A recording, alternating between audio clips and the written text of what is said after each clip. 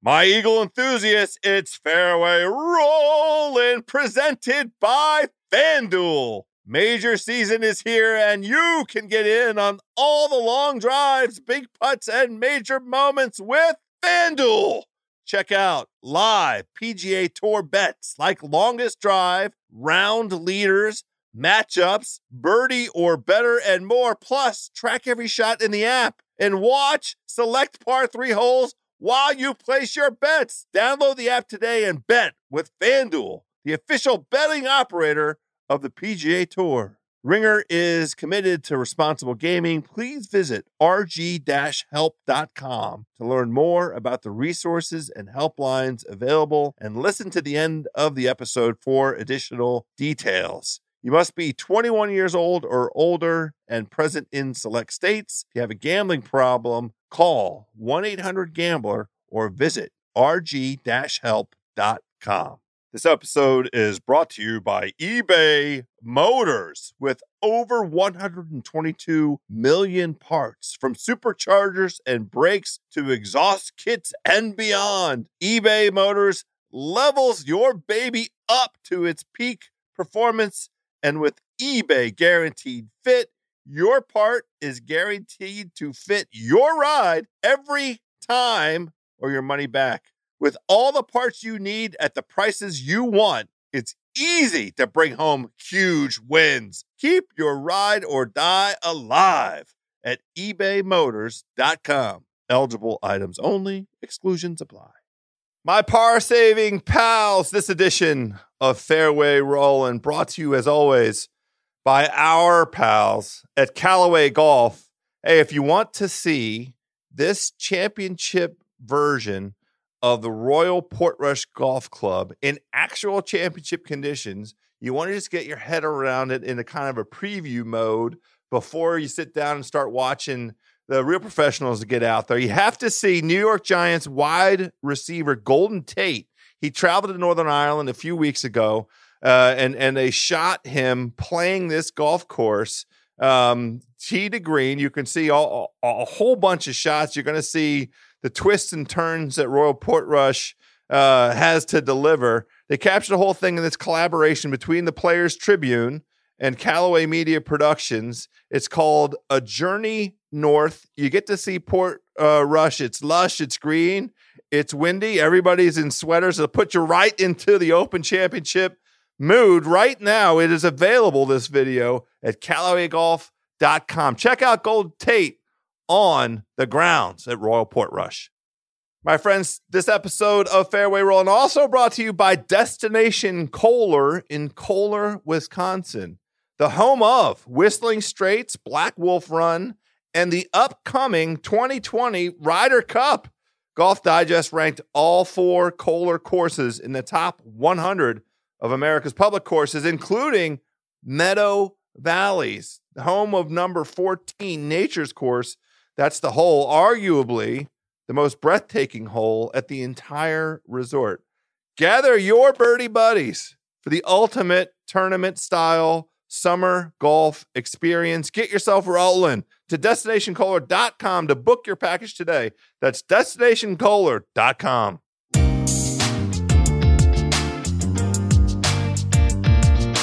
Hello, friends. Welcome to this golf podcast, unlike any other. Oh, my friends, this is it. This is the one. It's a bittersweet moment. You're here. You've arrived. The final major of the season is upon us. You are Fairway Rollin' here on the Golf Podcast by the Ringer Podcast Network. I'm your starter, Joe House. How about this Wednesday tradition we have rolling here on Fairway Rollin'? You know we have Justin Ray from the 15th Club, head of content there. We're mapping out all the angles. We're mapping out what attributes we need out of a potential winner, and we're giving out some great names to pay attention to. We're trying to help you in your fantasy, your DFS, and your pocketbook. And it wouldn't be a major week without Verno. Chris Vernon is on to help us with Epic Flash Pick of the Week. He and I have some head-to-head, some matchups that we're very keen on breaking down. You're going to enjoy that. The first tee looks open. Let's jump over there. Me and Justin Ray are going to go ahead and tee off right now. Now on the tee from USA, Justin Ray. Yo, JR. How you doing, House? Are we ready for the Open Championship? Man, this is spectacular. What a time to be convened. I said on Monday's preview show, the homie Kyle Porter from CBS Sports made the observation that he thinks that this is the correct order. And as the week is sort of going along and I'm thinking about it, I really love this place that we're going to call it the British Open. I mean, I know it's Open Championship and, you know, we can have all the nerds yell at us, but I just want to call it the British Open for the purposes of the pod. But I just love ending. It serves the purpose of brevity, clearness. That's it. That's right. We're nothing if not brief on the podcast. That's the opposite is true, obviously. But I just love where it falls in the sequence of majors. It just feels right to be capping off the major run with this tournament in this place at this particular time with the talent pool that we have. Each of the times we've convened, and we're very appreciative of you joining us for each of the 4 majors this season. But every time we get together, we say, can you believe how great the talent pool is, how deep it is, how lucky we are to have 10 or 15 or 20 guys that can win this. And the same is absolutely true once again with this British Open. Do you agree? Yeah, I agree completely. And to your point about the order being correct, you know, I felt at the PGA Championship, it made the PGA feel bigger too. You know, sometimes, some years, depending on what the storylines are and, you know, who's playing well, where the PGA might be, it almost kind of felt like a little bit of an afterthought, which it didn't deserve. You know, it's a huge, awesome championship. And to have that position there between the Masters and the U.S. Open, I thought it made that feel bigger as well. And now in the major championship season, at the original major, you know, you're at the home of golf or for whatever you want to call it, it does feel right. I think I'd agree with Kyle 100%. This feels like the right order for the major championships to be in. And to your point about, I mean, the storylines, you know, just like they were fantastic at the Masters and at the next 2 major championships, you know, we're right there too with, you know, Brooks Koepka continuing his reign of terror over major championship golf and, you know, Dustin Johnson trying to erase the demons of major championship failures in the past, Rory McIlroy going, and what's going to be, you know, I'm obviously not from there, but men who have much more, you know, valid opinions about this than me on the matter say it's the biggest sporting event in the history of Northern Ireland and it's not close. So to think that Rory McIlroy, the favorite son, is going to go try to win the Open in a place that's starved for this kind of event, that's huge. Of course, you've got Tiger Woods. He won the Masters earlier this year, hasn't played since Pebble Beach. Does he still have it in him to compete at an Open Championship? Held the lead on Sunday in the final round last year. I could keep going. I'd be talking for the next 15 minutes, though. So, I mean, there's just so many great storylines going into the Open. I can't wait for them to put pegs in the ground on Thursday, get this thing going. I feel the same way. I can barely contain myself. You're mentioning all these names. I just want to do every single name right now. But look, we are grown. We're grown-ass men, Justin Ray. So we're going to do it. We're going to be deliberate. We want to provide for all of our listeners an orderly path to help them have success in their fantasy endeavors and let's be honest, more importantly, in their cash endeavors. So let's try and be sober about this. We're going to try and I'm going to keep the zipper zipped up for at least another little while here and just try and walk through this where we are at a venue that is unfamiliar, and it's unfamiliar not just to the golf consuming public, to those of us that are fans of the game and live in the game, but it's also unfamiliar to the players that are going to be competing at this year's 148th Open Championship. And you know, there really isn't much that can be drawn from the most recent competition there, which the most recent professional competition there, the 2012 Irish Open, because a couple holes have changed and they did kind of an 18-month renovation that included greens and some number of greens, 5 greens, some number of tee boxes, 8 tee boxes, and, right. you know, the little bit of yardage changing as well. So for all intents and purposes, it's kind of a new, unfamiliar venue for an analytics guy like you and the 15th Club. How do you create your list of metrics that are going to matter as you try and assess the fortunes of the competitors this week? Right. Well, so we obviously don't have a ton of specifics on Portrush itself, how it's laid out this week, player past history on this course. But I think there are enough similarities when you take player performance and course statistics from linked style courses like Royal Portrush over the last 10 years or so. And you can take that information, you can glean some meaningful conclusions from it. So like we can take the results of players who have overperformed or underperformed in linked style golf and compared to their performance baseline week to week in events that are different from linked style. I think it can give you some pretty telling information. So like for say, over the last decade, the 3 best players in terms of strokes gained in links golf are Adam Scott, Henrik Stenson, and Sergio Garcia. And if you just hear those 3 names, you can think, okay, yeah, that makes sense. Adam Scott should have won an Open in 2012 it was. Henrik Stenson won that Open championship, that duel with Phil Mickelson. Sergio has 10 top 10s in the Open. He's never won, but he's come close a number of times. You could see, you know, that kind of fits the mold. Those are the 3 guys who over the last 10 years or so are the most consistent, best performance on link-style golf courses. And so we don't have the exact, you know, we don't have a lot of info. Like you said, the only meaningful professional competition that's been held on this golf course was 7 years ago, and they've removed holes and added new holes since then. So you can't take that, you know, and take a lot of really meaningful data out of that. But if you take some courses that are very similar, whether it's the Irish Open, the Scottish Open, the British Masters on a couple of particular layouts, we're able to glean some things from that too. And then we've also got members of our 15 Club team on the ground at Royal Portrush, you know, working with our players that we have and talking to, you know, the caddies and picking up anything extra we can garner along the way. So it's kind of a roundabout way to try to get the best information possible. It's not like this isn't Augusta National. We don't get to go there every year. It's not these years and years and rounds of data to pull from, but we do have a good idea of who we think can succeed and what the course is going to be like when it comes to this week at the Open. So let's get specific. There are a couple of metrics. I know, having the good fortune of being a subscriber to the 15th Club newsletter, the one that came out Tuesday morning was very rich with information and data that will help us kind of narrow our approach to this, help us tailor our betting card or our fantasy lineups. One of the things, one metric that seems to be very important is bogey avoidance. Where do you have that in your list of sort of prioritized metrics for success?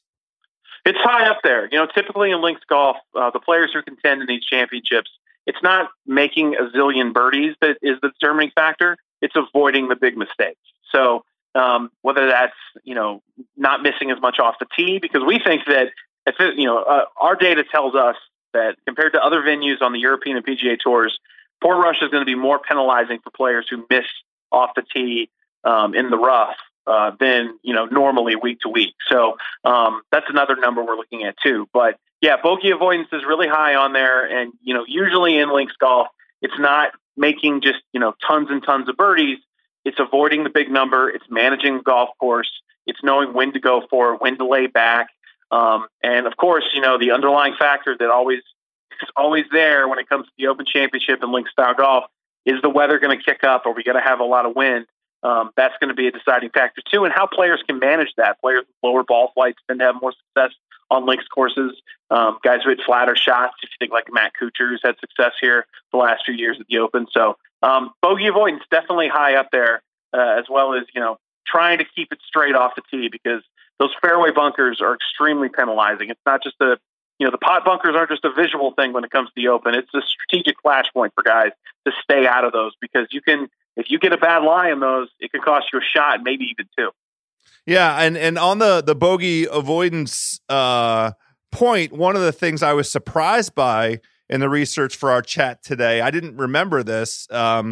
Frankie Molinari last year, bogey free over the weekend, no bogey Saturday or Sunday, and took down the title really because of that ability to avoid, anything that's going to impair his pursuit of par. Another trait that seems to be pretty important is the scrambling category.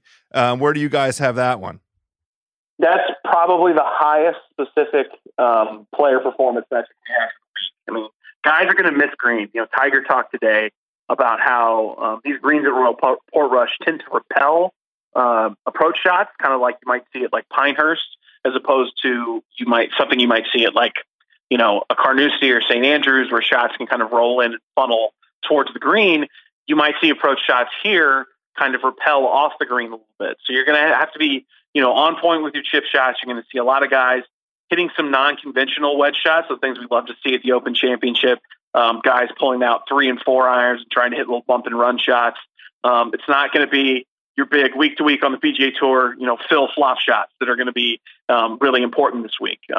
Scrambling, especially in the non-conventional form, with those less lofted clubs around the greens, is going to prove to be pretty important. So guys are going to miss greens this week.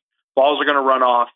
You've got to be able to chip it close, get your par, and get to the next tee box. You mentioned the accuracy off the tee metric as having kind of a heightened importance compared to previous Open Championships. In fact, last year at Carnoustie, because of the dry conditions, the rough there and the fescue was sort of best described as wispy, and you could miss and still advance the ball. The observation you made, and it's been seconded and thirded by the players there, and you can see it from the early pictures that we're seeing of the golf course, from live from and so forth, the footage so far, it's lush, it's green, and the rough looks like it gets up there pretty close. Now, when you think about the accuracy off the tee, is there one of the handful of accuracy measures that's more important than the others? Is it fairways hit in regulation? Is it percentage of fairways hit? Like what's important? Yeah, I think that's probably the best way to go about it, is just fairway percentage, which seems like it's a pretty basic number to look at, but it does give you an indication of not just, obviously how accurate a guy is off the tee, but in links style golf, the course is placed shorter than traditionally they might on like a regular PGA Tour event where you got to carry it longer distances. Links courses are set up to where a guy like Henrik Stenson, who pulls 3-wood 65% of the time instead of driver off the tee, he's not penalized for losing those 20, 25, 30 yards. He gets a little bit of run out, and the course is, the holes are a little bit shorter. He's got a comparable approach into a par 4 or par 5 as guys who pull driver and rip it and have a huge ball flight. So, I think it seems like a pretty basic metric to look at, but I would stick to guys who are, probably in the upper 40%, upper 35% of driving accuracy on their respective tour this season. Okay. I like it because there's one guy that I'm really bullish on. And we'll get to the comparing of notes, but there's one guy who I love because of his bogey avoidance and his scrambling numbers this year. They're incredible, but his accuracy off the tee is the one thing that has me tapping the brakes. And since we might as well just go ahead and talk about him. We're going to cover Rory. We're going to cover Tiger. Don't worry. We'll cover DJ. We got Brooks lined up, everybody. But I'm really just in the last 24 hours seeing all of these numbers and data that have me absolutely falling in love with Patrick Cantlay. And the only thing that has me tapping the brakes on him is that accuracy off the tee measure. He leads the tour right now in bogey avoidance. He's first in scrambling. He's 10th in strokes gained off the tee. He's 12th in approach. And his strong suit, sort of coming on tour, was supposed to be putting. He's 25th in putting. He also, I love, you were on with Pat Mayo over the weekend. on the PME experience, and a trend that you guys talked about that I do think is really important to this Open Championship and trying to come up with a handful of guys that can win is the trend line of, guys having won within fairly recent measure here, fairly recent sort of timeline, some number of like 5 out of the past 6 winners of the Open Championship have a win in one of their handful of starts coming into this event. Cantlay fits that metric. He won the Memorial. That was his 3rd start, some time ago. And you also, I loved your stat, and this is the thing that we're going to have to like kind of noodle through, that showed up in the newsletter today. The last time a player took off between the U.S. Open and the British Open and arrived at the British Open and won the British Open, well, I'll just let you share the stat. It's your stat. It's in your newsletter.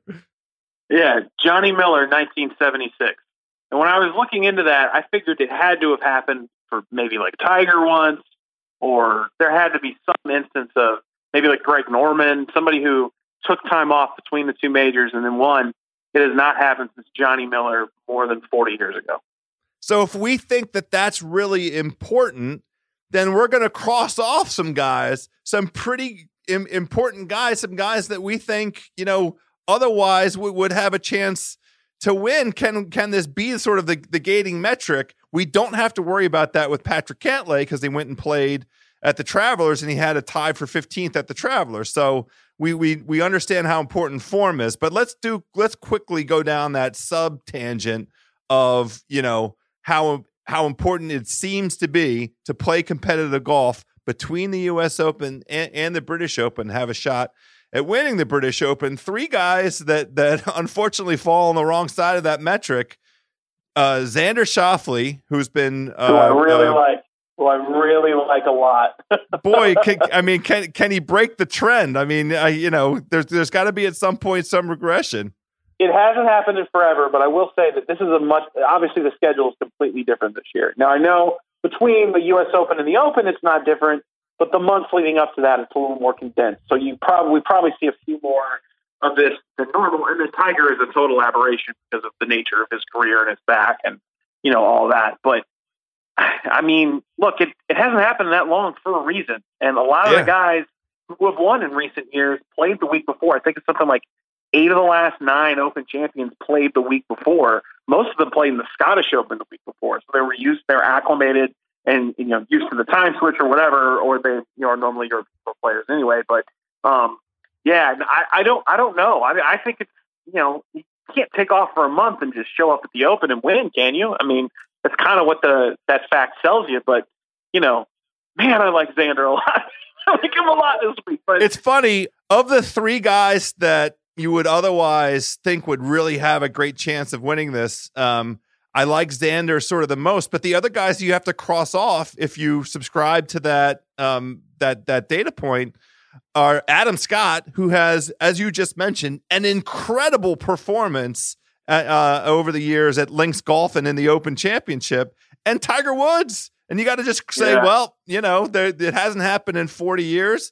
This isn't going to be the year where the guys break the trend. So Adam Scott, Tiger Woods, and Xander Schauffele off the list. It hurts to do it. It hurts my heart, Justin Ray.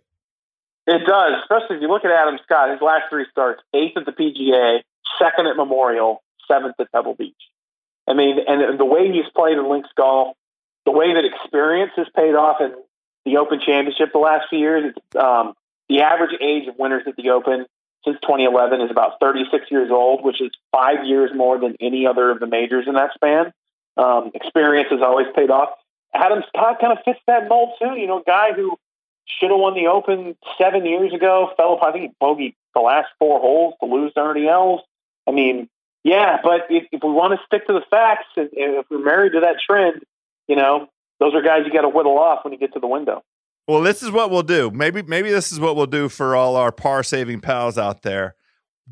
Just go play them as a top 5. You get plus odds for all 3 of those guys. I don't have the odds up right this second, but at least you'll get at least 2 to 1 as to top 5 Adam Scott maybe closer to 3-1 to top fives Schauffele, and Tiger's odds are always skewed because the betting public loves him so much. Probably just a little bit better than 2-1, probably like 2.5-1 would be my guess for where he's coming in right now. Play those three as top five. It doesn't diminish their standing and their accomplishment if they don't outright win the thing, if all they do is top five, and you collect a little bit on a ticket that way. I will tell you this, help me with this. I want to do a quick aside on Adam Scott. He really looked like on the front nine at Pebble Beach, and honestly, all the way up through the 12th hole at Pebble Beach, to be a guy that wanted to go out and grab that golf tournament. And then he hit the ball somewhere right of Russia on the 13th hole in a place that I don't think, like, if I turned my whole body and lined up and tried to hit it there, I don't know if it's possible to hit it as far right as he hit it. And I can't get over that lasting image of him with the tournament, really like he was making a move where it felt like he could put a little bit of pressure on Gary Woodland. And then he just disappeared because he blasted one, right of right. Help me get that bad taste out of my mouth with Adam Scott. It is so jarring to see a swing that beautiful that Adam Scott has create something that hideous. Like, it's just a jarring visual. To see, so true. The tempo is perfect. Like, it's everything that you would, his swing is Tiger 2000. That's how he learned his golf swing. That's what it is.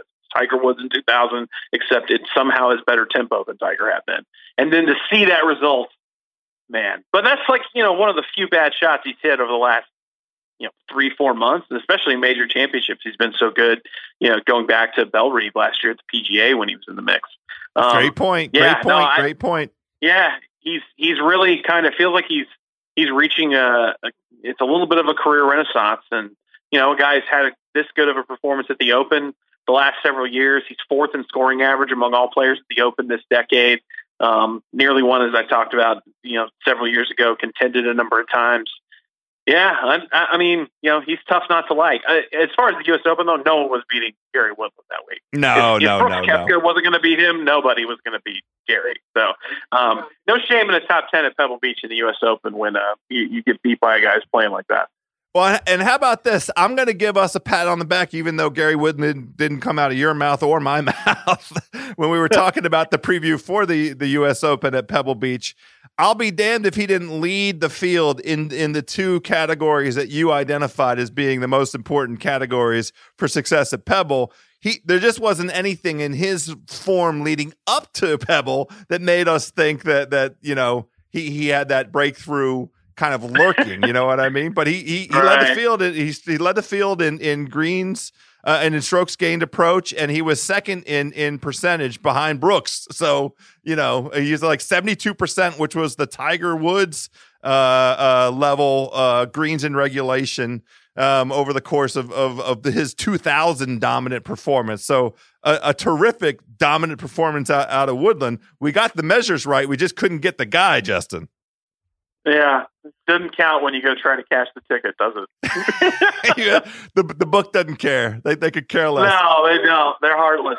We've talked a little bit about Tiger. Let's go ahead and just kind of dispense with him. And I don't mean dismiss him, but I think we can have a short conversation and give our sentiments on him. I have to say, I did not like at all. He gave a Tuesday afternoon press conference and talked about his preparation not being all the way there yet, that he still was looking for a range session on Wednesday to feel like his preparation is going to be complete. I don't like the sound of that, Justin. Yeah, I mean, I tend to look too going into when you know that a golf course is going to be penalizing off the tee. That's not good news for Tiger. I mean, essentially at Augusta National, you can miss as far right, left as you want, and the rough is non-existent. It's not penalizing. Like, besides being behind a tree, missing the fairway doesn't matter. So it kind of makes sense that the two best performers at the Masters the last 15 years, 20 years are Tiger Woods and Phil Mickelson, two guys who have succeeded in spite of, not being great in terms of accuracy off the tee. This is going to be the opposite. This is a place that, is going to reward hitting the ball in the fairway. And, I know Tiger is at his best when it's not penalizing. He's able to dial it back. He can do like he did at Carnoustie last year, where he's hitting 3 and 4 irons off of every tee, 5 irons. I saw he actually put a 2 iron in his bag, and I cannot remember the last time Tiger Woods had a 2 iron in there, but probably going to see a ton of stingers, which are always fun to watch, especially out there in an Open Championship. Man, I love those. Absolutely. So it's going to be fun to see, but I'm kind of with you. You don't like hearing him talk about that. From like a, just personal perspective, it's great to hear him like, I went to Thailand with my kids and it meant a lot. And you're like, yeah, okay, he's got his head screwed on right. And it seems like, he's doing things like life-wise the right way. But, heartless cyborg competitor Tiger wouldn't say any of that stuff going into a major championship. He was a guy from 10 years ago, 12 years ago. So, yeah, it is a little bit strange. The other thing, too, I'll say, anyone with a bad back will tell you that cold weather is not going to help you in any way. Now, I think luckily for him, and, that it's kind of, this is anecdotal totally. I don't have any idea if, it's bothering him or not. I just know he's had a ton of back surgeries. And as someone with a bad back, when it's cold outside, everything takes longer and is tougher to do. And so if we get some weather, we get some proper open wind and rain and some chilliness, I don't think that could possibly be a positive thing for a 43-year-old guy with 4 back surgeries. So just something else to keep in mind if the weather gets nasty, that, the guy is mortal, the guy is human, and he's got a fused spine. So, I don't know, maybe lower the bar of expectations a tad if we see some nasty weather. Yeah, I mean, it's still okay. It's not Tiger heresy to go ahead and just make a top 10 bet on him, just so you have a little something on him. I mean, we all want to see Tiger play on Sunday. I want to pick up on your point. I mean, I like your point about him. He's living his life. He's got other stuff going on. He's getting ready for the President's Cup and all the responsibilities that go along with that. He went to Thailand with his family.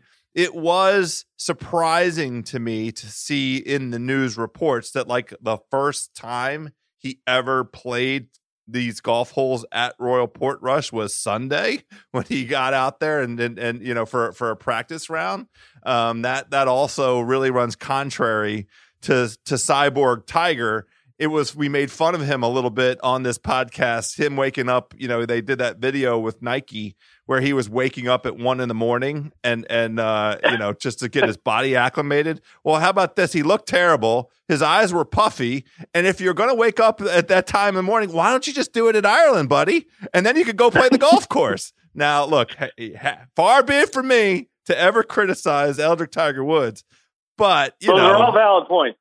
I mean, just making an observation. All right, that's enough on Tiger. We're rooting for him. I will say one more thing about him at a course he hasn't played before.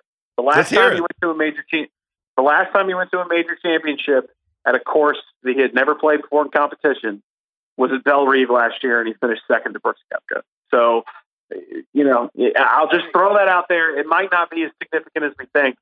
I'm more concerned about the rough being penalizing because that's something that has always been bothersome for Tiger throughout his career. Okay, well, maybe I'll just sprinkle a little on your top 5 bet too. Top 5, top 10. Then you've got your juice on Tiger, and you can root for him that you wake up Sunday morning with your croissants and your coffee, and he's out there. That would be great for everybody. There you go. Let's do the biggest story, the biggest storyline. Let's do this dude right now, and let's just call him Player A. For the for the moment. I'm going to steal some of your stats and I'll let you fill in. This gentleman we're about to cover has 4 top 5 finishes at the Open Championship in the past 5 years.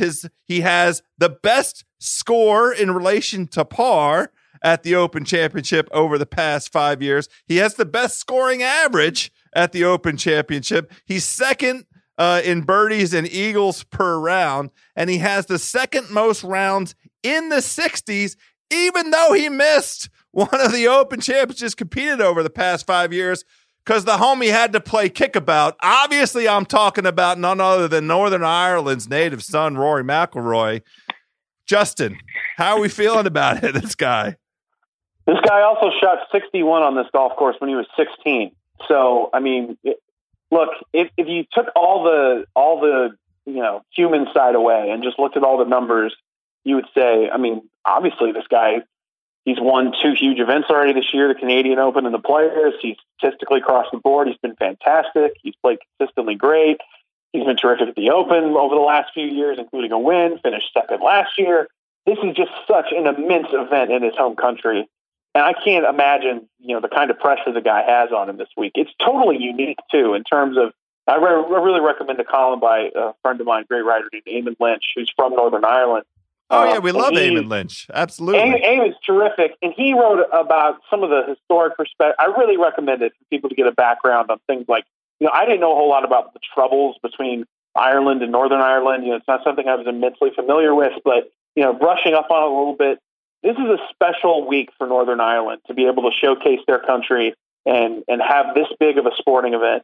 And to have their guy, this is the biggest athlete. I might be missing someone from cricket or something, but this is Rory McIlroy. He's the biggest star from this country in sports, and it's such an immense week with so much on his shoulders. You wonder what kind of effect that's going to have on him. But look, he's a Ryder Cup legend, a major champ, 4-time major champion, only 30 years old.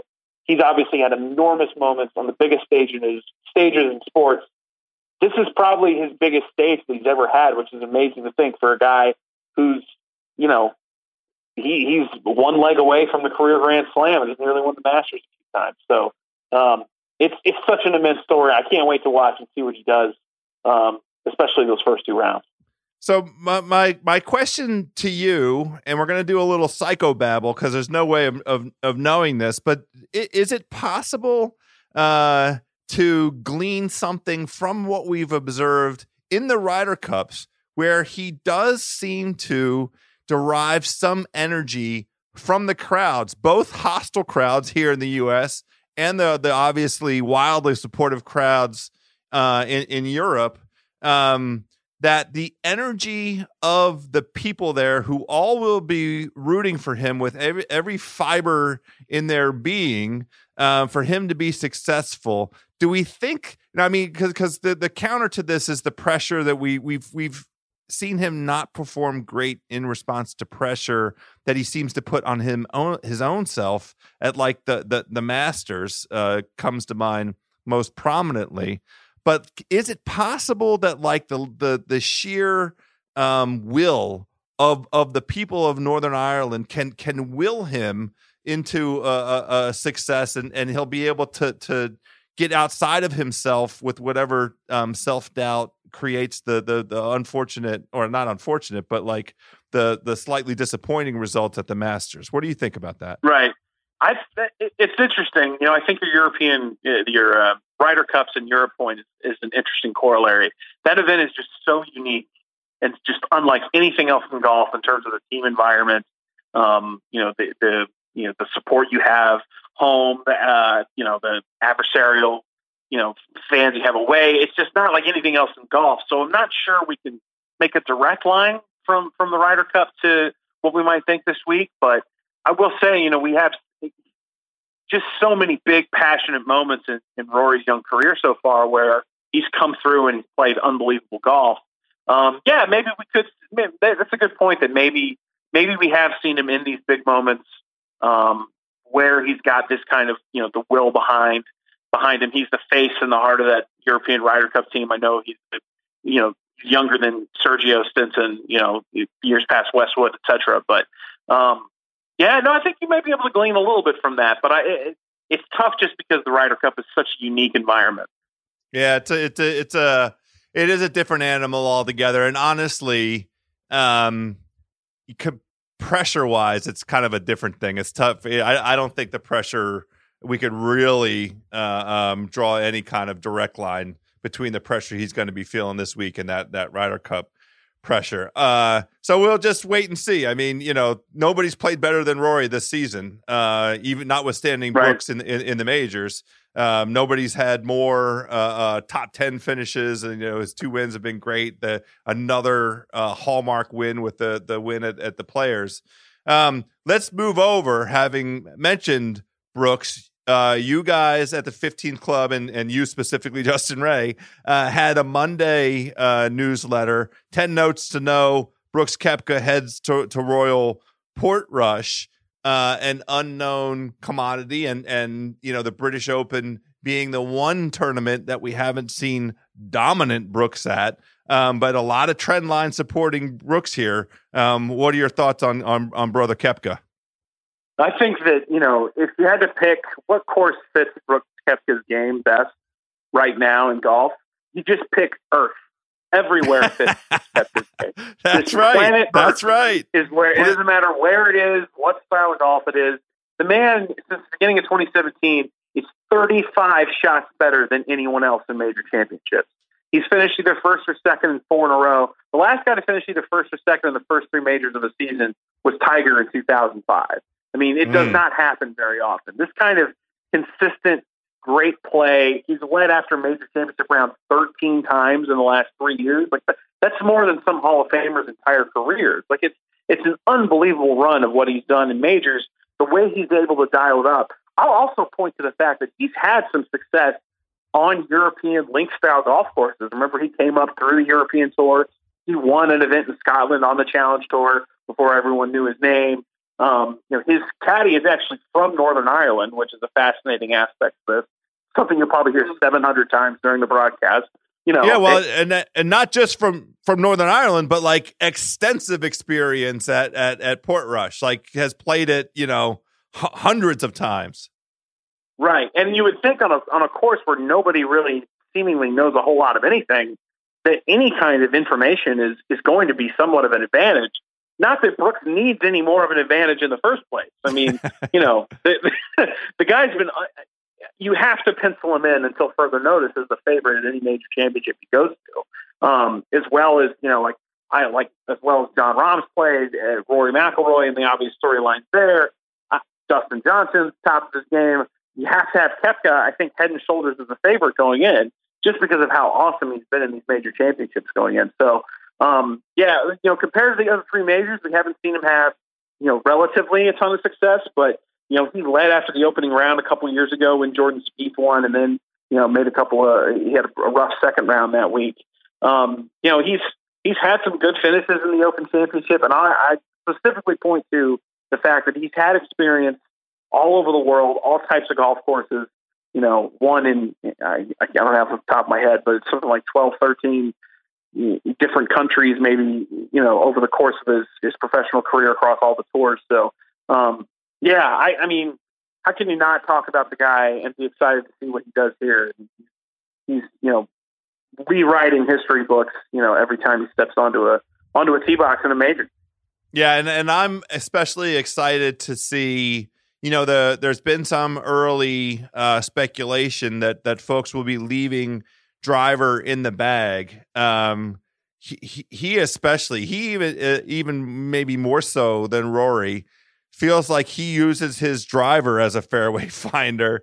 And with the benefit of his caddy, Ricky Elliott, being able to point to things and say, hit it here, and then Brooks stepping up with driver and hitting it there. I'm just really excited. There are a number of drivable par 4s potentially, even par 4s that will extend out over 400 yards. You can catch speed slots, you can catch certain bounces, certain lines, and get close to the green. I'm just excited to see what he's capable of at this unknown venue. I'm with you, and I really love the quote Tiger had in the press center. It was either Tuesday or Monday, where he said, I texted Koepka and congratulated him on another great finish at Pebble Beach and asked him if we could have a practice round at Royal Portrush, and Koepka didn't respond. He didn't answer him. Yeah, he doesn't want Tiger getting any extra information. This is part of his chief competition, but you imagine Tiger asked to play a practice round with me, just ghost the guy? That's unbelievable. So that gives you a little glimpse of the kind of competitor Koepka is and where he sees himself in the game at this point, as he should. The biggest balls. What did you call him? What's the superlative supernova? Right. Yeah. Because I just he makes it easy for me because I just keep coming up with crazy notes about what he's achieving in majors. So superlative supernova. Well, we have to add to it with the stoniest stones. I mean, what balls on that guy? Incredible balls. Sorry, Tiger. I bet he goes and talks to Tiger afterwards. Yeah, and it's so much fun to have a guy that's got a little edge to him at the top of the game. He's a great quote in the media center. He kind of it probably brushes a few media people the wrong way, but I find it entertaining because the guy clearly he's here to win major championships. Point blank. Period. End of story. So that Tiger thing was I got a huge kick out of that.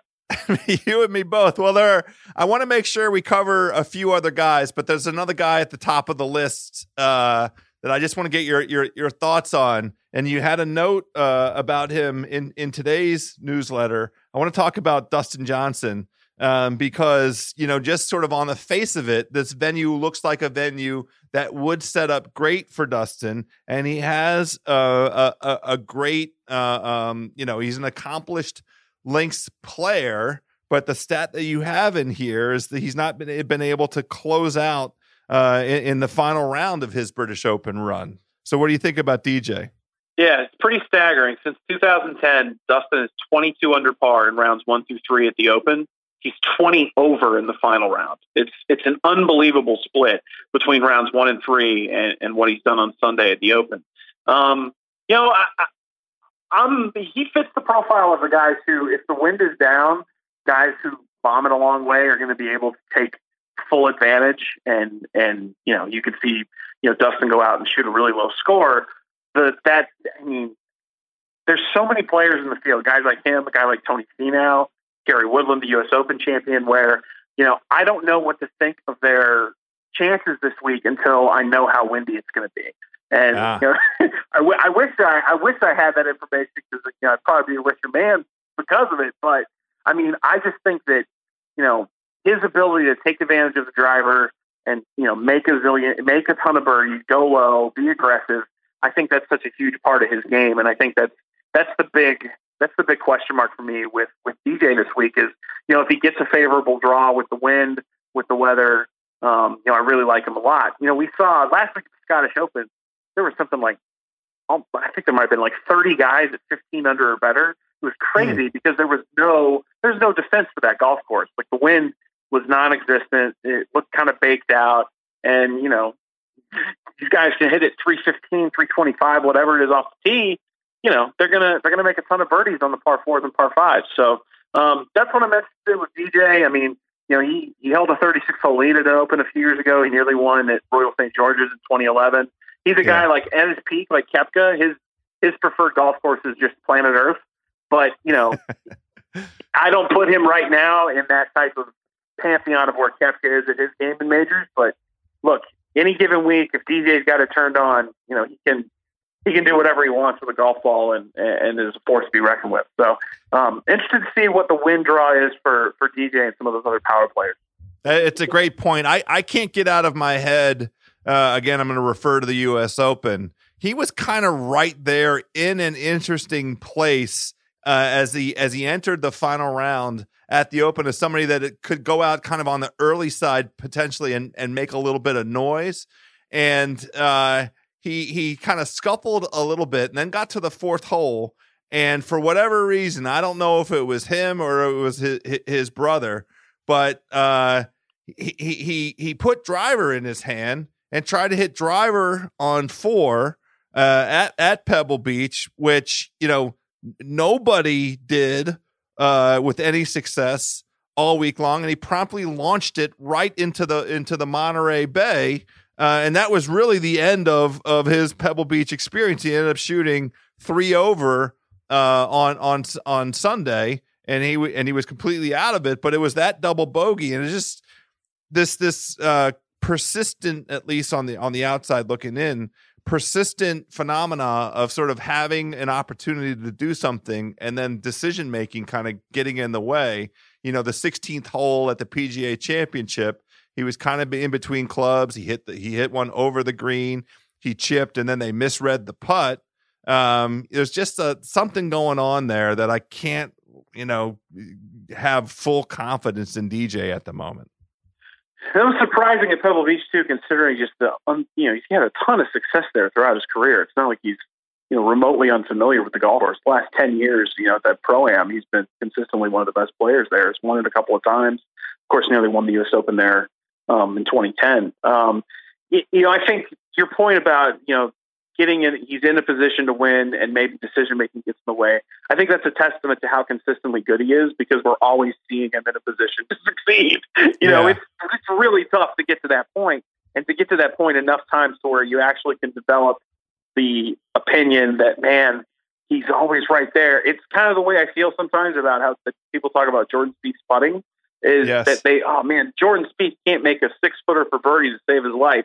But you know what? He's also on TV for every shot he hits, and he's putting a lot of irons to 6 feet to try to make birdie. So I think, and now that's not the whole truth, obviously, with Spieth. I just think that sometimes that can impact his perception, and maybe that's part of what we think of with DJ. We're like, man, this guy's snake bitten. He's always, whether it's Whistling Straits back in the day at the PGA, or even when he won at Oakmont with the weird rules thing, we're like, this guy's always, Chambers Bay on the last hole. He's always kind of getting in his own way, but the truth is he's playing great enough golf to constantly put himself in a position to contend and maybe win these big championships. So, I mean, look, he's already a Hall of Famer. It's amazing he doesn't have more than one major championship, but I'm telling you, he gets an easy win draw. He gets a good break here. First 2 rounds, he's going to right there again. All right. Well, I'll put a little top 10 on him. And then just, so I have a little bit of a DJ covered off there. I don't want to get him to go out and get hot and feel like a dummy sitting on the sidelines. So we'll go ahead and do a little top 10. But let's hit some of the second tier names. And I don't mean any disrespect. I'm just going sort of by the way the odds are organized here. Let's just dispense with the F boys kind of right away. Here's how I rank Fleetwood, Fowler, and Finau. It's Fleetwood, Fowler, and Finau. Is that the way you have them ranked as well, or do you like? Is there something about Ricky or Tony that you like here? Well, Tommy's been really great in the U.S. Open over the last few years. Obviously, nearly winning it a couple of times. That incredible 63 he had at Shinnecock. But as far as the other 3 major championships, he really hasn't been nearly as good as he has in the U.S. Open. He's 300 par since 2017 in the U.S. Open, which is anything around par. Better than par is a great score there. But he's 12 over par in the other 3 majors combined. I will say that at the Open last year, he had his best finish, finished tied for 12th. Seems to be kind of, getting better in the Open over the last couple of years. He's got a pretty good links record, as you might expect for a guy from, Southport, England. He's a good links player. I might put him right behind Ricky if I've got to rank 3 guys. Ricky. Yeah, and Ricky's a fun story this week, I think, going in, just because, it feels like it would be a great story for golf if he won, to finally break through. He's such a popular guy, well-liked, and obviously, knocked on the door a zillion times in majors. He hasn't really contended in the Open since he finished second to Rory back at 14. But if he's like the opposite for DJ or for Finau for me, if the wind picks up, Ricky Fowler's an awesome bad weather player. Remember, maybe his best shot to win the Open came in 2011 at Royal St. George's, where the last round especially, I just remember it was just a mess. Some of his stats, his metrics are a little bit down this season. He's not hitting as many fairways as he has in years past, which bothers me, especially going to this course. His strokes gained approach is down a little bit, but he's a really good links player. He's good in bad weather. He's good at grinding out pars. Ricky's thing is always just avoiding the big number. And as he's gotten older, he's gotten better at that. But if he can do that, I wouldn't be surprised to see him play really well. One thing about Tony Finau that just cross off the F boys here that might surprise you. Over the last 10 years, of everybody to play at least 12 rounds in the Open, Tony Finau is second in scoring average. The only guy he's trailing is Jordan Spieth in that span. Wow. Played well last year, played well last year. You don't think that with Tony Finau, especially the kind of power player he is. It's not kind of doesn't fit, but it's true. He's second in scoring average over the last 10 years among all players to play at least 12 rounds. Spieth is the only guy he's behind. So the thing about Finau, he's missed 3 of his last 4 cuts on the PGA Tour. He's not playing as well as he was, this time last year. U.S. Open last year when he played well. The Open, obviously, his game's just not in the same spot. So despite that fact I just told you, just recent form tends to push me away from him, and I probably rank him third of those 3 guys. Yeah, I like The one thing I am going to sprinkle something on Ricky. I'm not sure. Top 20, you won't get good odds for him, but maybe I'll put something on him to top 10. He does have a win on tour this year, so he does fit that important metric. And he has played competitive golf in between the the U.S. Open and this one. He opened up with that incendiary 66 at Pebble, and then immediately followed that up with a 77, which was like, what's going on here, Ricky? Because we got so excited after Thursday.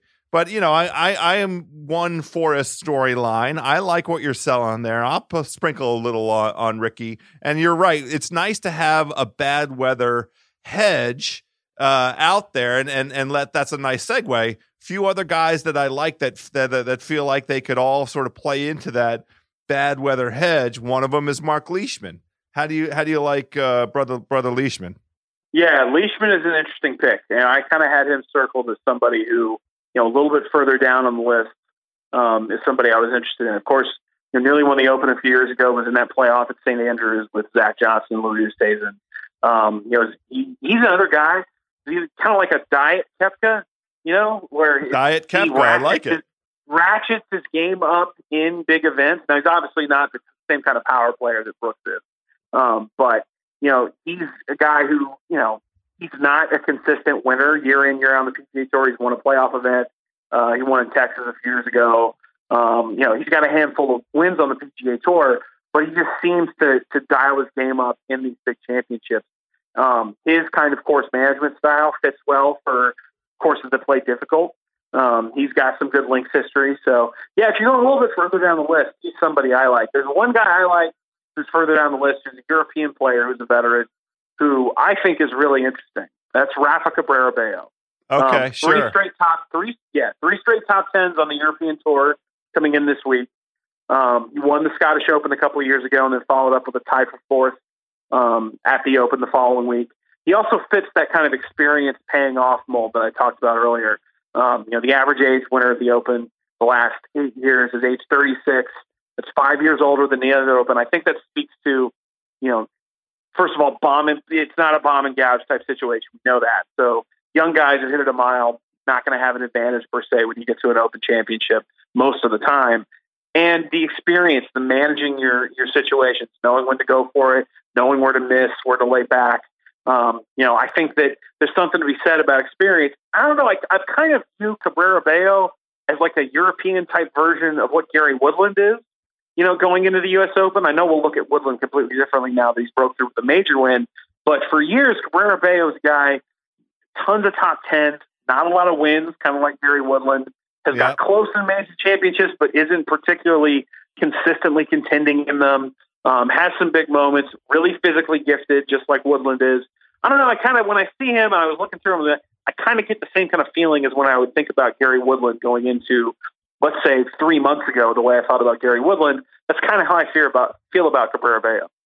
Well, and we know he's comfortable at Portrush with his tied second back in 2012, even though the golf course is different now. There's still something, some positive vibes to take from that.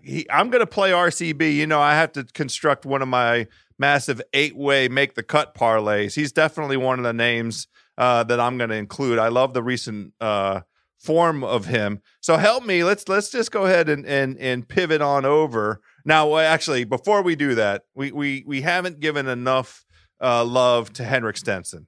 I feel like if we're talking links golf and a guy that's in form and a guy that fits a lot of the metrics we've been talking about, we got to include a quick hit on Stenson for the purposes of how people are constructing lineups this week. Do you agree with that?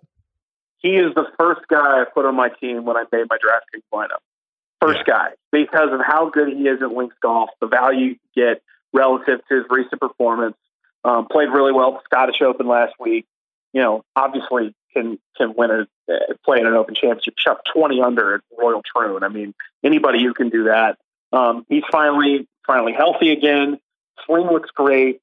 Great recent form. I talked about how good he is in links golf over the last decade or so. He's among the best in the world. He, no joke, when I made my six player fantasy team, first guy I picked.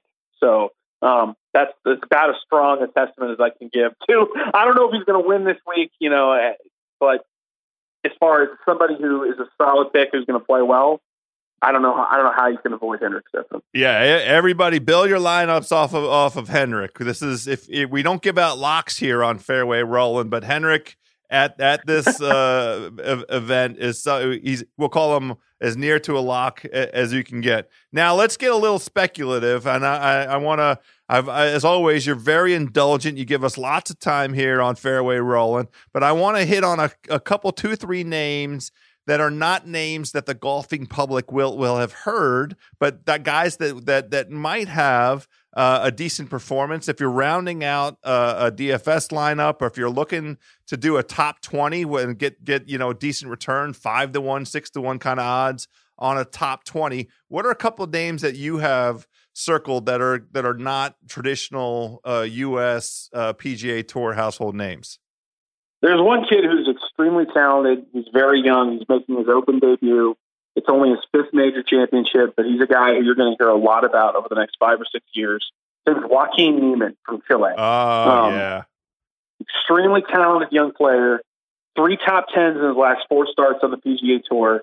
He nearly won Memorial last year as a teenager. He's not going to be fazed by the big stage. It being his first Open makes me a little wary. You don't know how he's going to react. I'm not sure how much he's played in that part of the world, period, let alone in an Open championship. But Sure. He's extremely talented, and he's going to be way down on guys' boards. And I'll give you another guy who course history and style and his past success lends me to look at him as someone who has great value. Zach Johnson has had a terrible season. By his standards, he's awful. He's out of the top. I think he's out of the top 100 in the world now. He is. But he has been one of the best players at the Open over the last decade. If I was to ask, who do you think has the most rounds of 67 or better at the Open this decade? The answer is Zach Johnson, and it's by like 2 or 3 exactly. Like that's kind of the sneaky. I know he won at St. Andrews. It kind of came out of nowhere, and then he fell off. He wasn't really, a factor in major championships immediately after that. But he has been really good at the Open. This is it's a course. Look, it's not Colonial, John Deere, and the PGA Tour venues where distance isn't a factor. In that sense, the links golf brings the field together, and it makes distance not as relevant. A guy who doesn't hit it as far like Zach, but he's 20 under par in the Open the last 5 years. That's 4th best in that span. I gave you the rounds of 67 statistic. He's tied for 5th most birdies at the Open the last 5 years. You can get really good value on Zach Johnson. He's not going to forget how to play links golf when he shows up there. Now, he's getting into his mid-40s, week in, week out on the PGA Tour. He's not really that much of a factor at this point in his career. But I don't know, man. That's a really good value for a guy who's played a lot of great Open championship golf. Well, I'll tell you, I saw him at the beginning of the week available as just a top 20 play at plus 600. That's a 6-1 return on a guy with that impeccable. I tell you what I'm going to do, Justin. I'm going to go put something down before this podcast goes up, because we can't have, once the gambling public gets a hold of Zach Johnson and starts banging at that 6-1, it's going to be all the way down to 3-1. Let's both make sure we get him in with our respective makers. Justin Ray, head of content at the 15th Club. If you're not following him on Twitter, you are doing golf life wrong. And if you're not receiving the 15th Club newsletter every single day of this major week, then you might as well not even be reading. You might as well not read if you're not getting the 15th Club newsletter. As always, my birdie buddy, thank you for coming on. We always appreciate it. Yeah, I enjoyed it, man. Love talking to you about golf going into these big championships. Yeah, so let's both get out there, make some tickets, and look for strong return on investment. Absolutely. That's why we're here. Thanks, buddy. All right, thank you.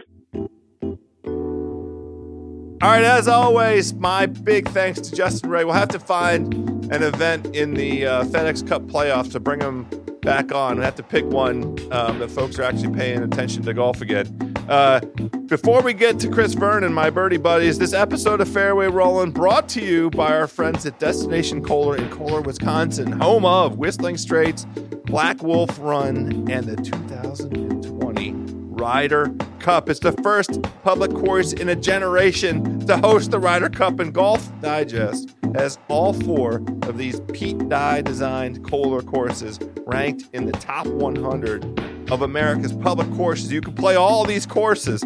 Meadow Valleys at Black Wolf Run features one of the most visually stunning holes at Destination Kohler. It's number 14 there at Meadow Valleys. It's called Nature's Course. It's a par 4, and you get to see Wisconsin nature at its finest, along with a railroad car bridge, a signature of designer Pete Dye. We've seen him with the railroad ties and everything. He's got a nice bridge feature in here. The best in the world are coming to take on the Destination Kohler. You should too. Get yourself a group of 12 or more birdie buddies, and the PGA professionals at Destination Kohler can help arrange a tournament-style experience complete with your own customized Ryder Cup-inspired add-ons. Eagle enthusiasts, rounds for this summer are still available, and 2020 rounds are open as well. Time to get rolling. To DestinationKohler.com to book your golf package today. That's DestinationKohler.com.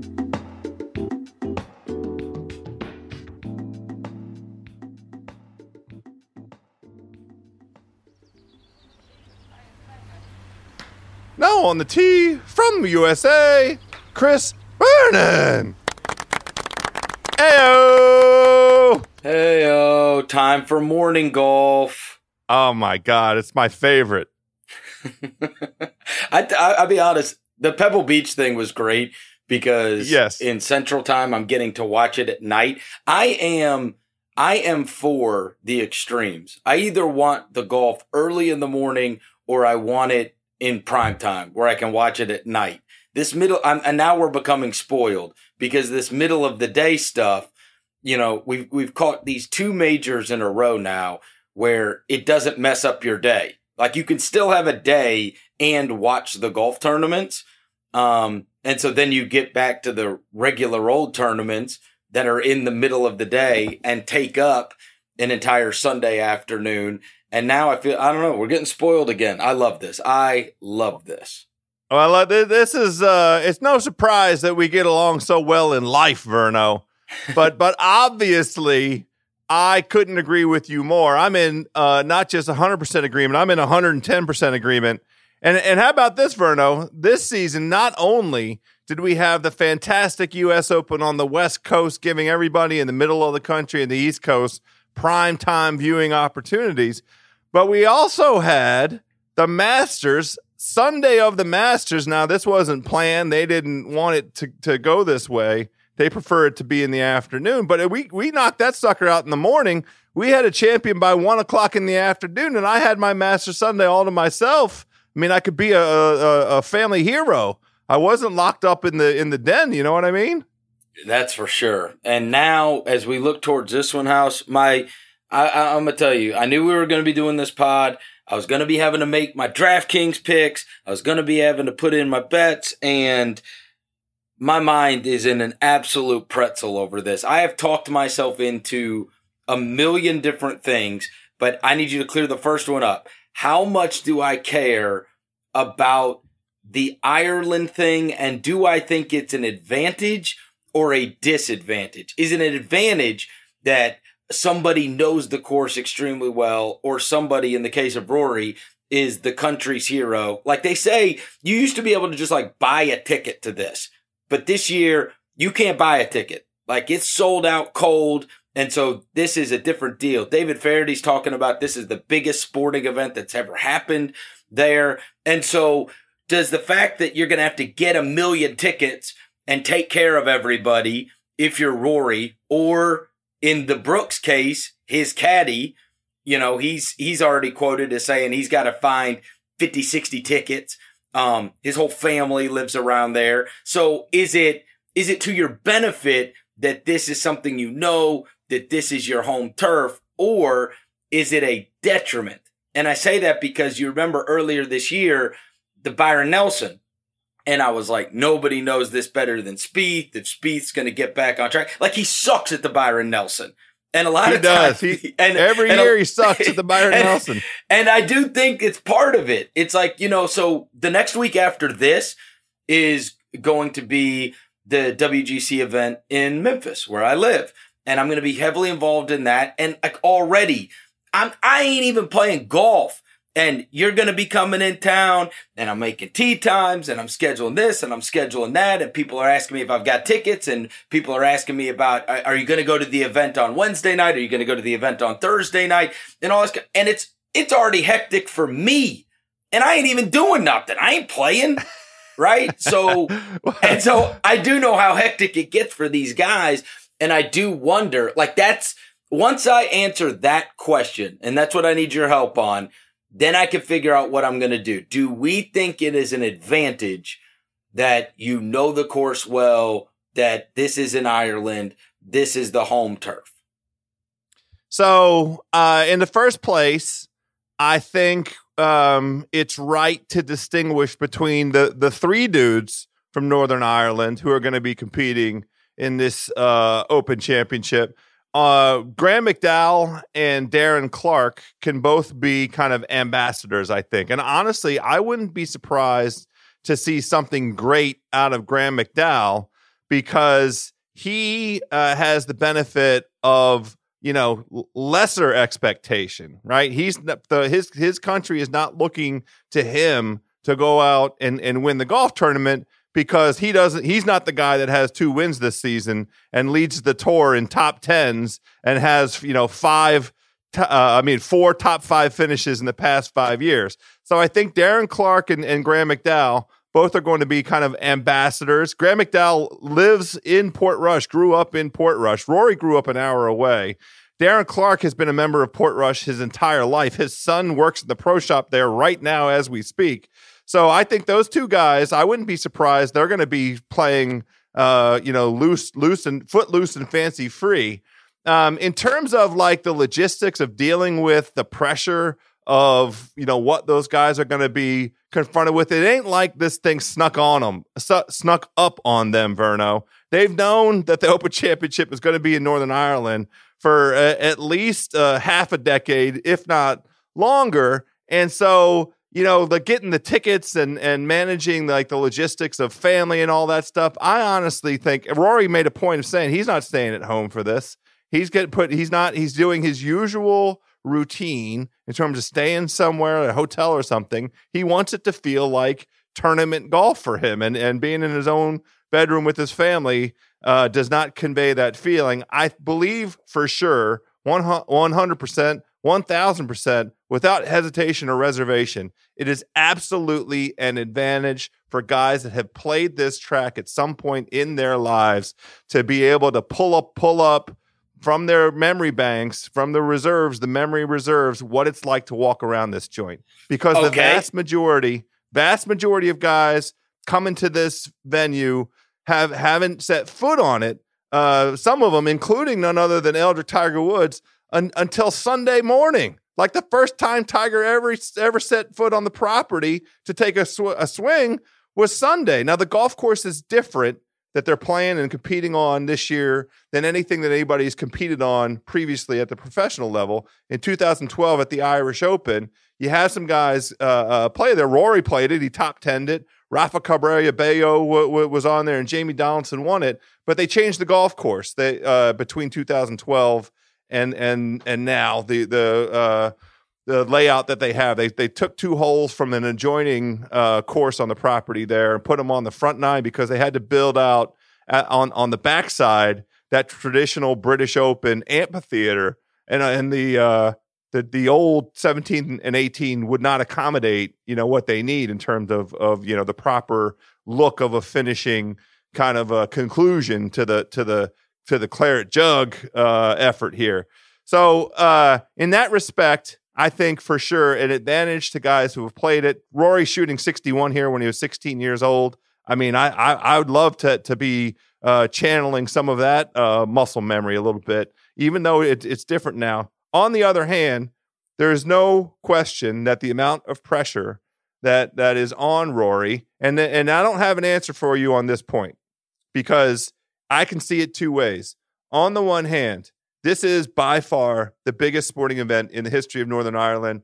I'm going to go ahead and say it's the biggest event that ever in the history of the country because, there's more people in the world.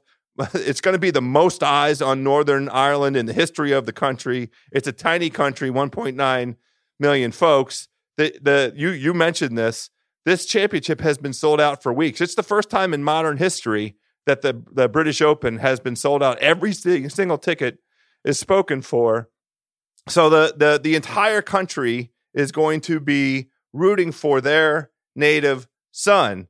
And, it kind of cuts both ways. On the one hand, we have seen Rory in big moments where the pressure's on, and the two places that I think, we're trying to draw some analogies to. On the one hand, in the Ryder Cup, which is its own unique animal, but he's been kind of up to the moment. He likes being, on the one hand, the villain when he's over here in the U.S. He does the, let me hear you gesture, and he loves to interface with the crowd. And then when he's in Europe, he's all about, revving up the crowd. A lot of come ons, a lot of Legos. Let's go.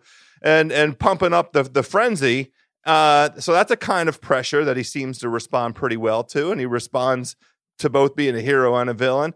But on the other hand, when it's the pressure that he feels that it seems like he puts on himself, and I'm referring directly to the Masters, which is the tournament that he's, he needs to complete his career Grand Slam. And he's had within his grasp at least two occasions, and one in very recent memory. He teed off, at the 2018 Masters in the final twosome with Patrick Reed, and it was basically a heads-up match. If he could have beat Patrick Reed's ass, he would have won the Masters. And the first thing he did was hit his tee ball damn near out of bounds. So not up to the moment when that pressure's coming from himself.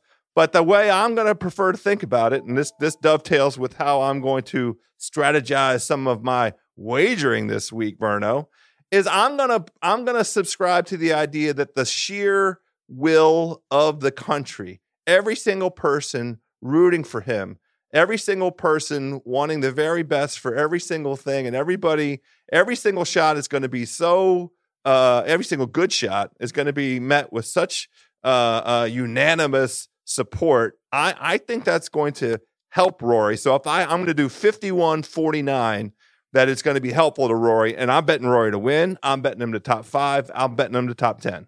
Okay, well, here's the other side of this.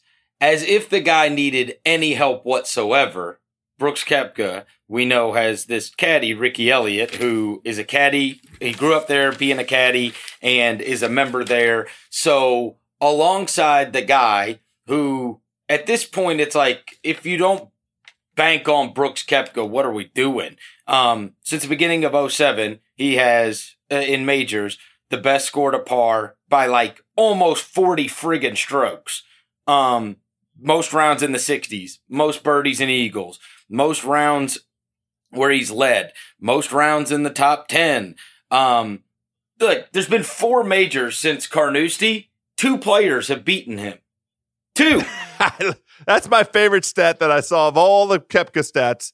That's my number one favorite. Well, look, I didn't mean to leave the impression, Verno, that we're going to ignore Brooks Koepka.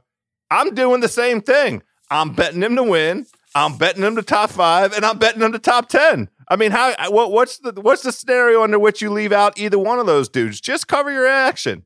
This is why. Look, I'm getting there. So if you remember, I'm just saying theory-wise. I'm not yelling at you. I just mean, as a strategy.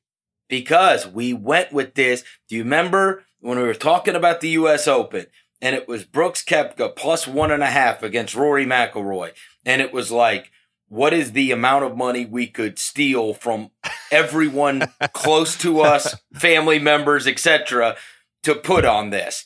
Well, I go and look at the tournament matchups. I cannot fathom that you can get even odds on Brooks Koepka against Rory McIlroy, but you can get even odds on Brooks Koepka versus Rory McIlroy right now, which to me is like, it's staring me in the face. And so, yes, you're saying hey, we don't have to choose. We can go with both of them. In fact, House, it's even with Brooks plus 1.5 strokes. The odds are better than they were. I mean, in what world am I that I can get Brooks Koepka plus 1.5 strokes at even money against Rory McIlroy? But now you spent 15 minutes convincing me of friggin' Rory McIlroy. So now what? Do I press send or not? You got to press send because look, those odds are too good. I'm looking at them right now on the money line. Just heads up, Brooks Koepka's plus 125, and I just think the overwhelming weight of evidence with Brooks Koepka in the majors, you have to take advantage of getting plus odds when he only has to beat one person. So you hit send, getting your 1.5 strokes. I'm going to hit send on this money line bet too. Believe me. Hey, when I tell you that my mind is in a pretzel, it's because I look at all those stats.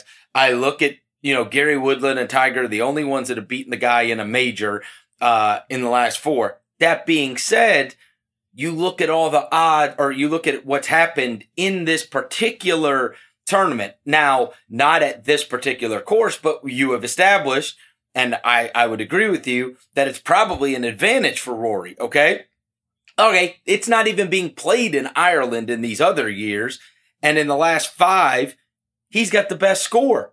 He's 32 under in the last 5 opens, and he missed one of them to injury. So yeah, I know. It's like, now you see my problem with this, right? Do I fade both of these guys? Do I bank on both of these guys? Who do I think between the two of them? Like, okay, so one of them, it feels like either way. And so that's why I'm worried that it might just come to a stay away, because on one hand, if I bet Koepka, it's like, I feel like that guy that's at the top of the mountain in The Princess Bride, right? That's doing the never play mind games with a Sicilian, never have a land war in Asia, right? And he's switching the cups. Yeah. I can't choose that cup but I'm saying either way, if Rory wins it, it's like, yeah, what the hell was I thinking? The guy's in his friggin' home country. He plays amazing in this tournament. What's wrong with me? If I bet against Koepka, it's like, what's my problem? This guy wins every friggin' major, or he's right there at the end. And so this feels like the big choice to make, because I mean, how about this? How about we just take Koepka? I'll feel good about it. He's minus 115 against Dustin Johnson. How about I just slam that and I leave the Rory stuff to the side in case he's amazing? How about I just do that? How about we'll just fade DJ and watch that son of a bitch go 50 under? Well, that's, I had Justin Ray on earlier on this show, and I also went on Cousin Sal's Against All Odds. And I can't remember which one of the shows I said that DJ's the guy that I'm going to fade in this one, which means that DJ becomes the lock of the century. I mean, just right now, somebody out there, just take $50 and put it on DJ, because he's going to go nuts. Now, the problem with DJ is he's great in the first 3 rounds and terrible in the last round. Speaking of Justin Ray, he in the 15th Club newsletter that came out yesterday, Tuesday the 16th, he had a nugget about DJ. DJ is 22 under through the first 3 rounds and 20 over in the final round of the British Open since 2010. So who knows? Maybe he just gets sick of Guinness. I have no idea what the hell to explain that poor Sunday performance out of DJ. But speaking of matchups and things to bang, and let's just go ahead and jump into it. We're going to do this week in Tiger Woods. Tiger Woods!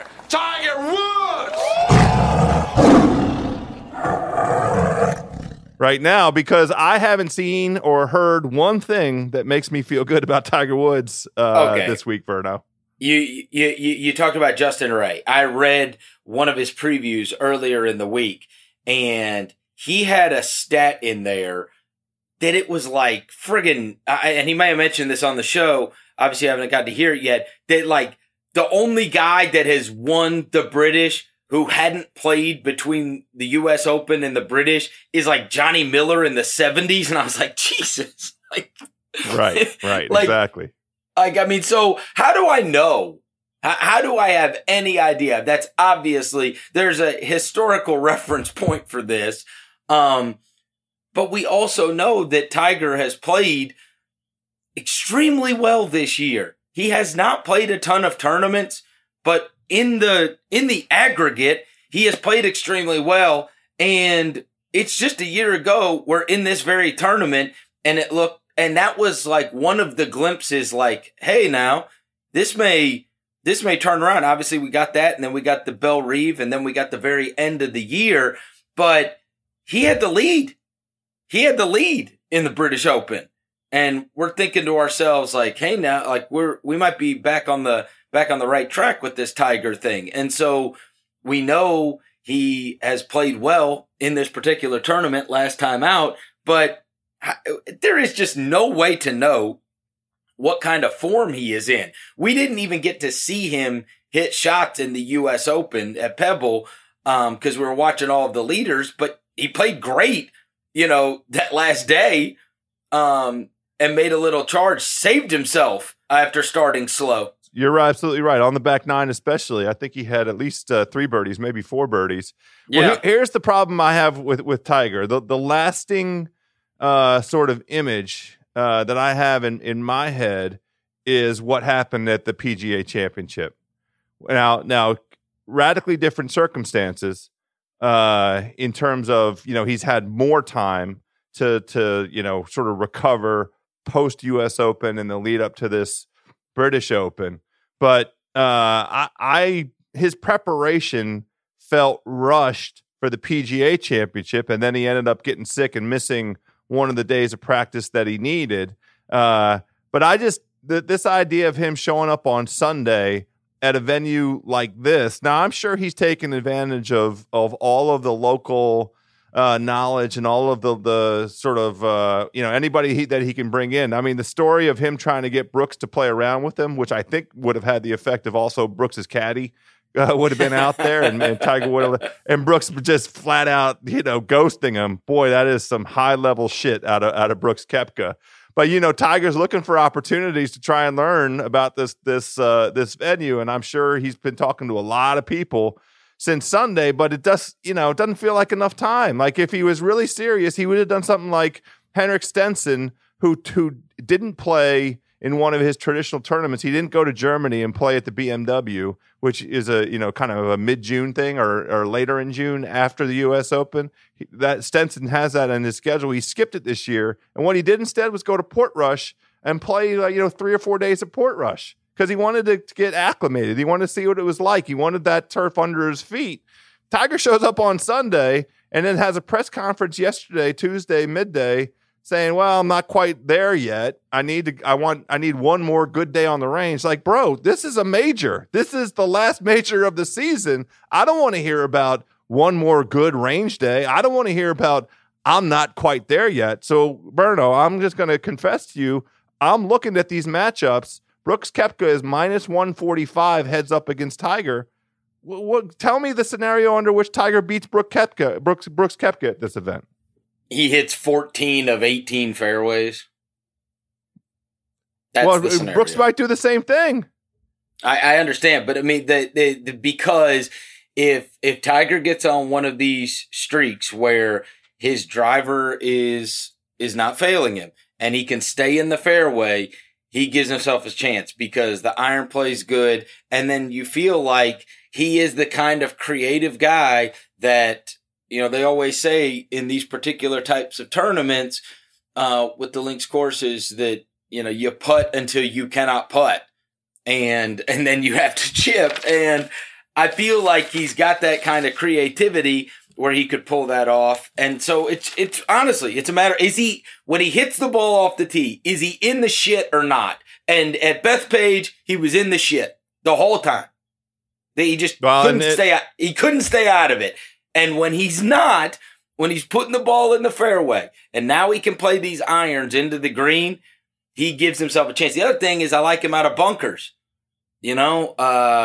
So I don't think that like, I don't feel like him going into the bunker is nearly as punitive as some other guys.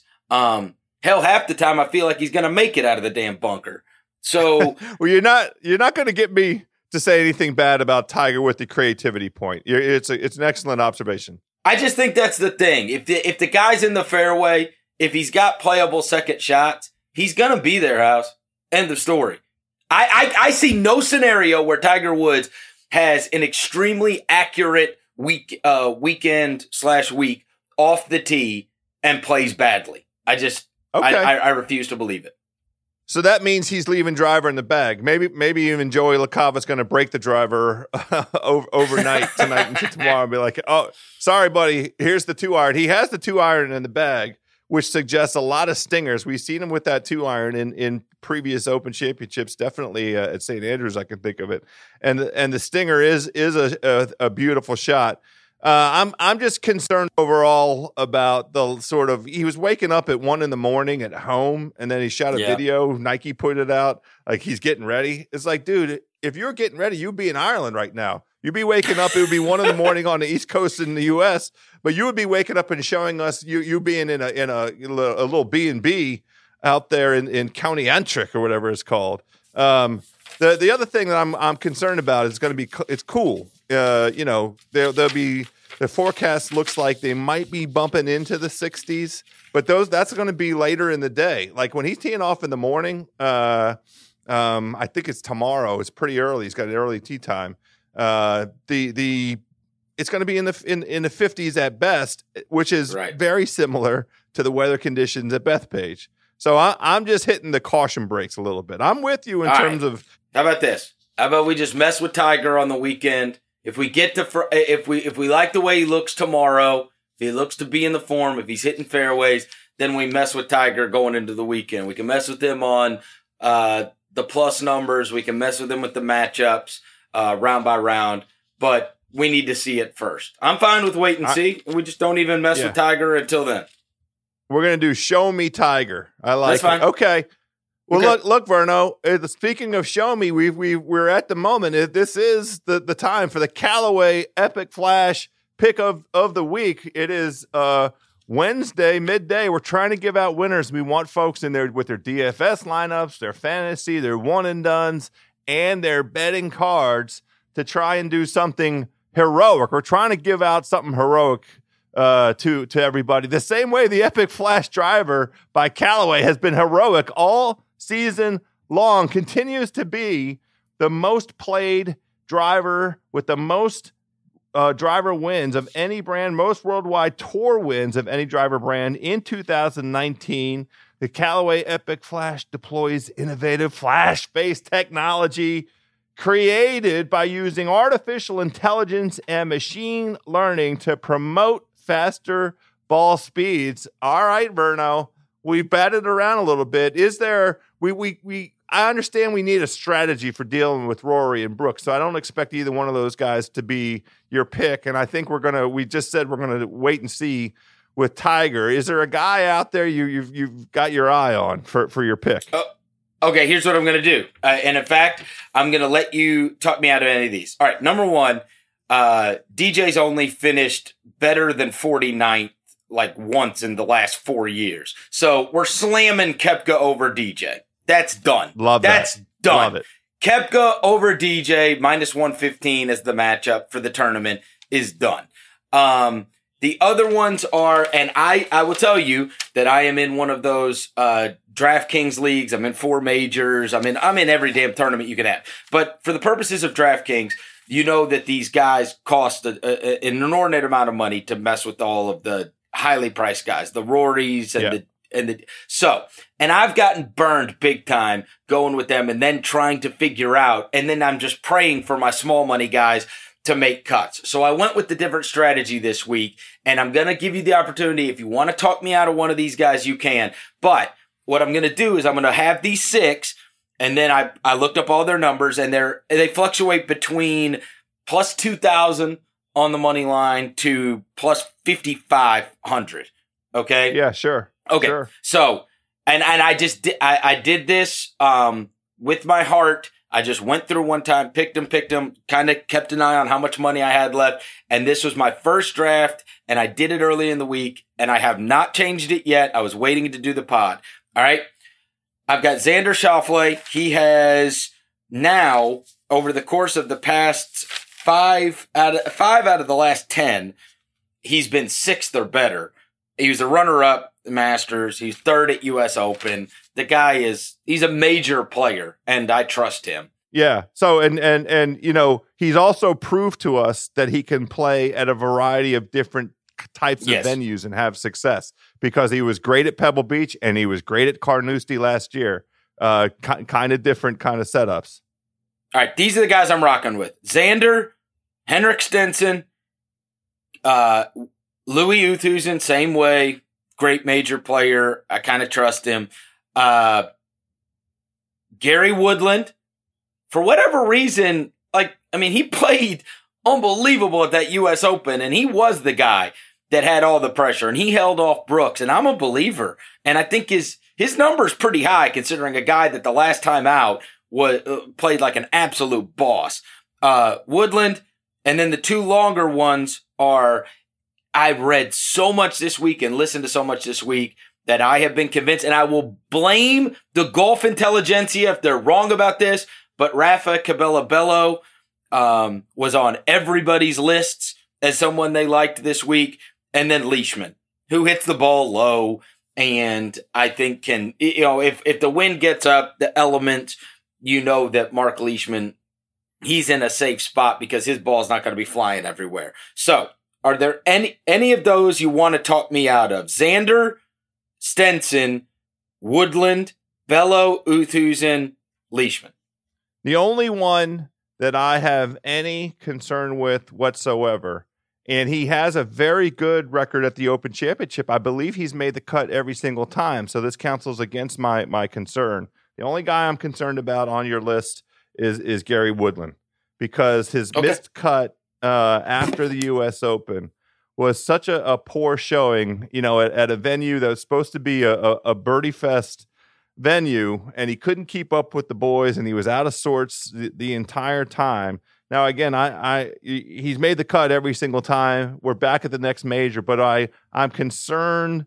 There had been a trend where the guy that won the U.S. Open the next time that he played finished, inside the top 20 on some incredible number of times, like 6 out of 8 or something, or 5 out of 6, and he went out and just flat out put out a stinker and missed the cut.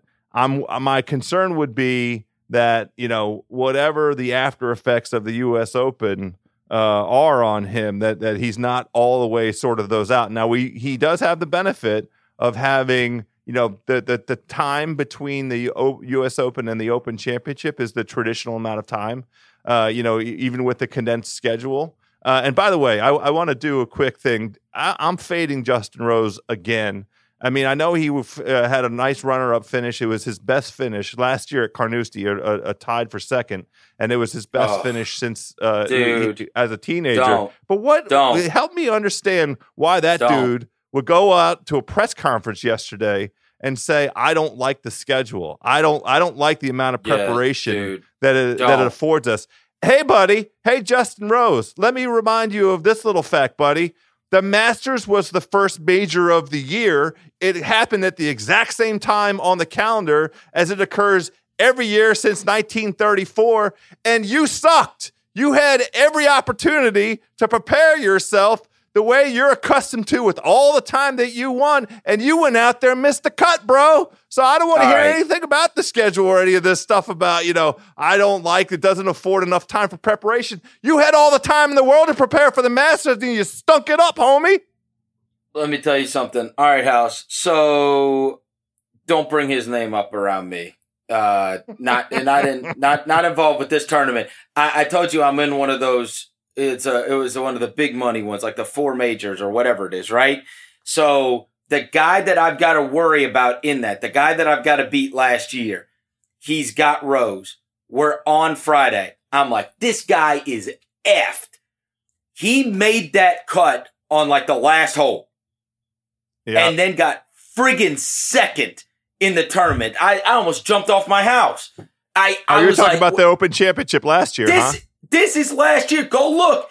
He made the cut by a stroke. He's missing the cut all the way to the end of Friday. He barely makes it. And then Saturday goes out and shoots a 64 and then goes bananas again on Sunday. Next thing I know, he's got second place in the tournament and obviously the payout, first, second, whatever. He ends up going from not playing on the weekend to getting second in the freaking tournament. And of course I lost everything. And I was like, I hate him.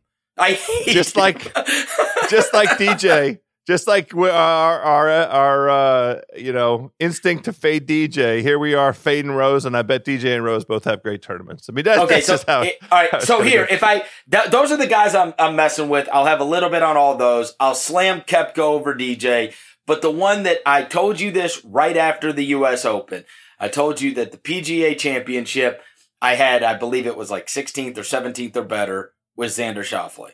He missed that by one place. And somebody could go back and look it up. I can't remember what place it was. Whatever place he got, I had the place right above it and lost. And so I said, I'm done with him because he bogeyed every hole down the stretch, every hole. Yeah. And then blew it for me. And I said, I'm done with them. I'm done with you, Xander. And then I told you it's like a ex-girlfriend that you have is a terrible breakup, but then she kind of starts winning you back. You have an unbelievable night, and that was the U.S. Open because he wrote me back in, and I rolled with him again, and it paid off in an extraordinary way when he got third. And so I'm back with him. I'm back with Xander. I'm trying to make it work, and so that's who I'm rocking with, Xander Schauffele. I like it. You're not going to get any argument out of me with Xander. I'm with you. The ex-girlfriend, she was looking good on Sunday at the U.S. Open. Boy, does she look good. That's a tough one to stay away from. So I like that a lot. I have one play that I'm going to give out.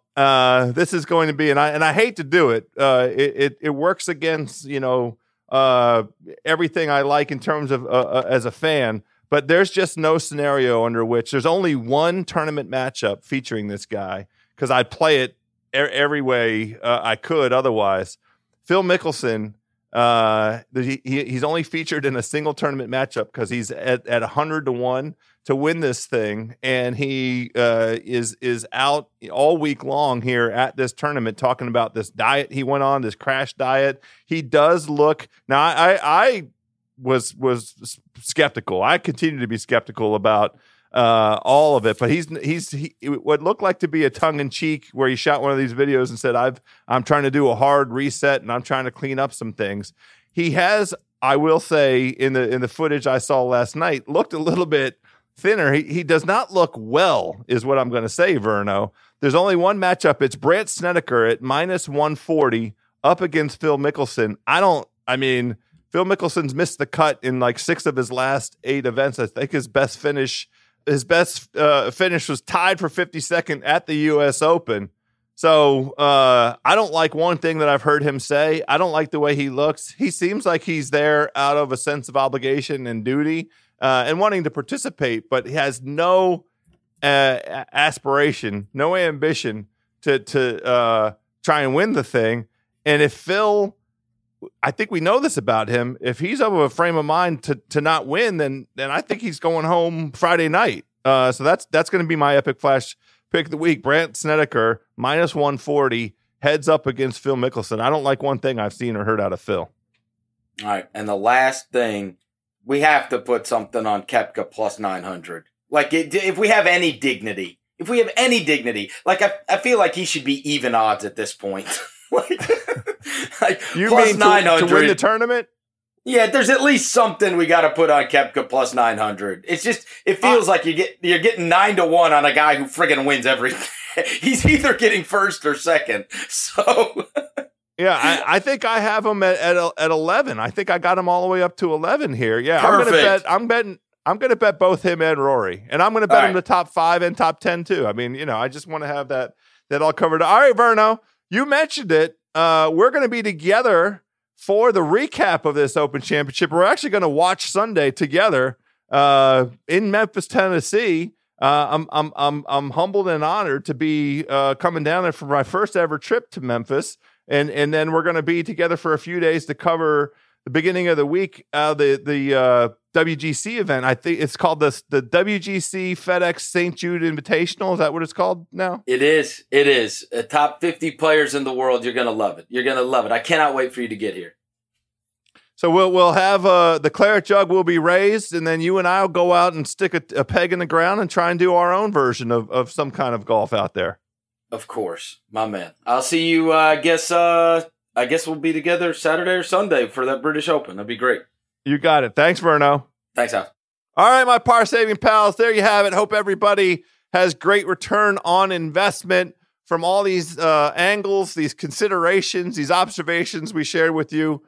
As Verno and I just mentioned, we are going to be together in Memphis, Tennessee, where you're going to sit down and recap this Open Championship as soon as it finishes Sunday afternoon. We'll have the show up for your own consideration. Hopefully your enjoyment as you pat your wallet, pat your pocketbook, and feel it growing larger. Until then, my friends, hit it straight out there.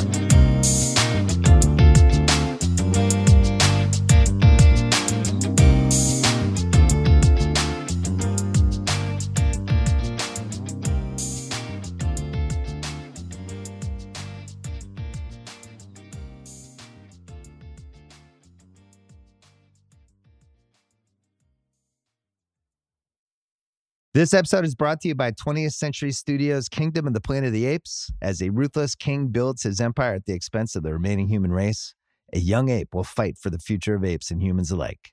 Kingdom of the Planet of the Apes. Enter the kingdom in IMAX on May 10th and in theaters everywhere. Get tickets now.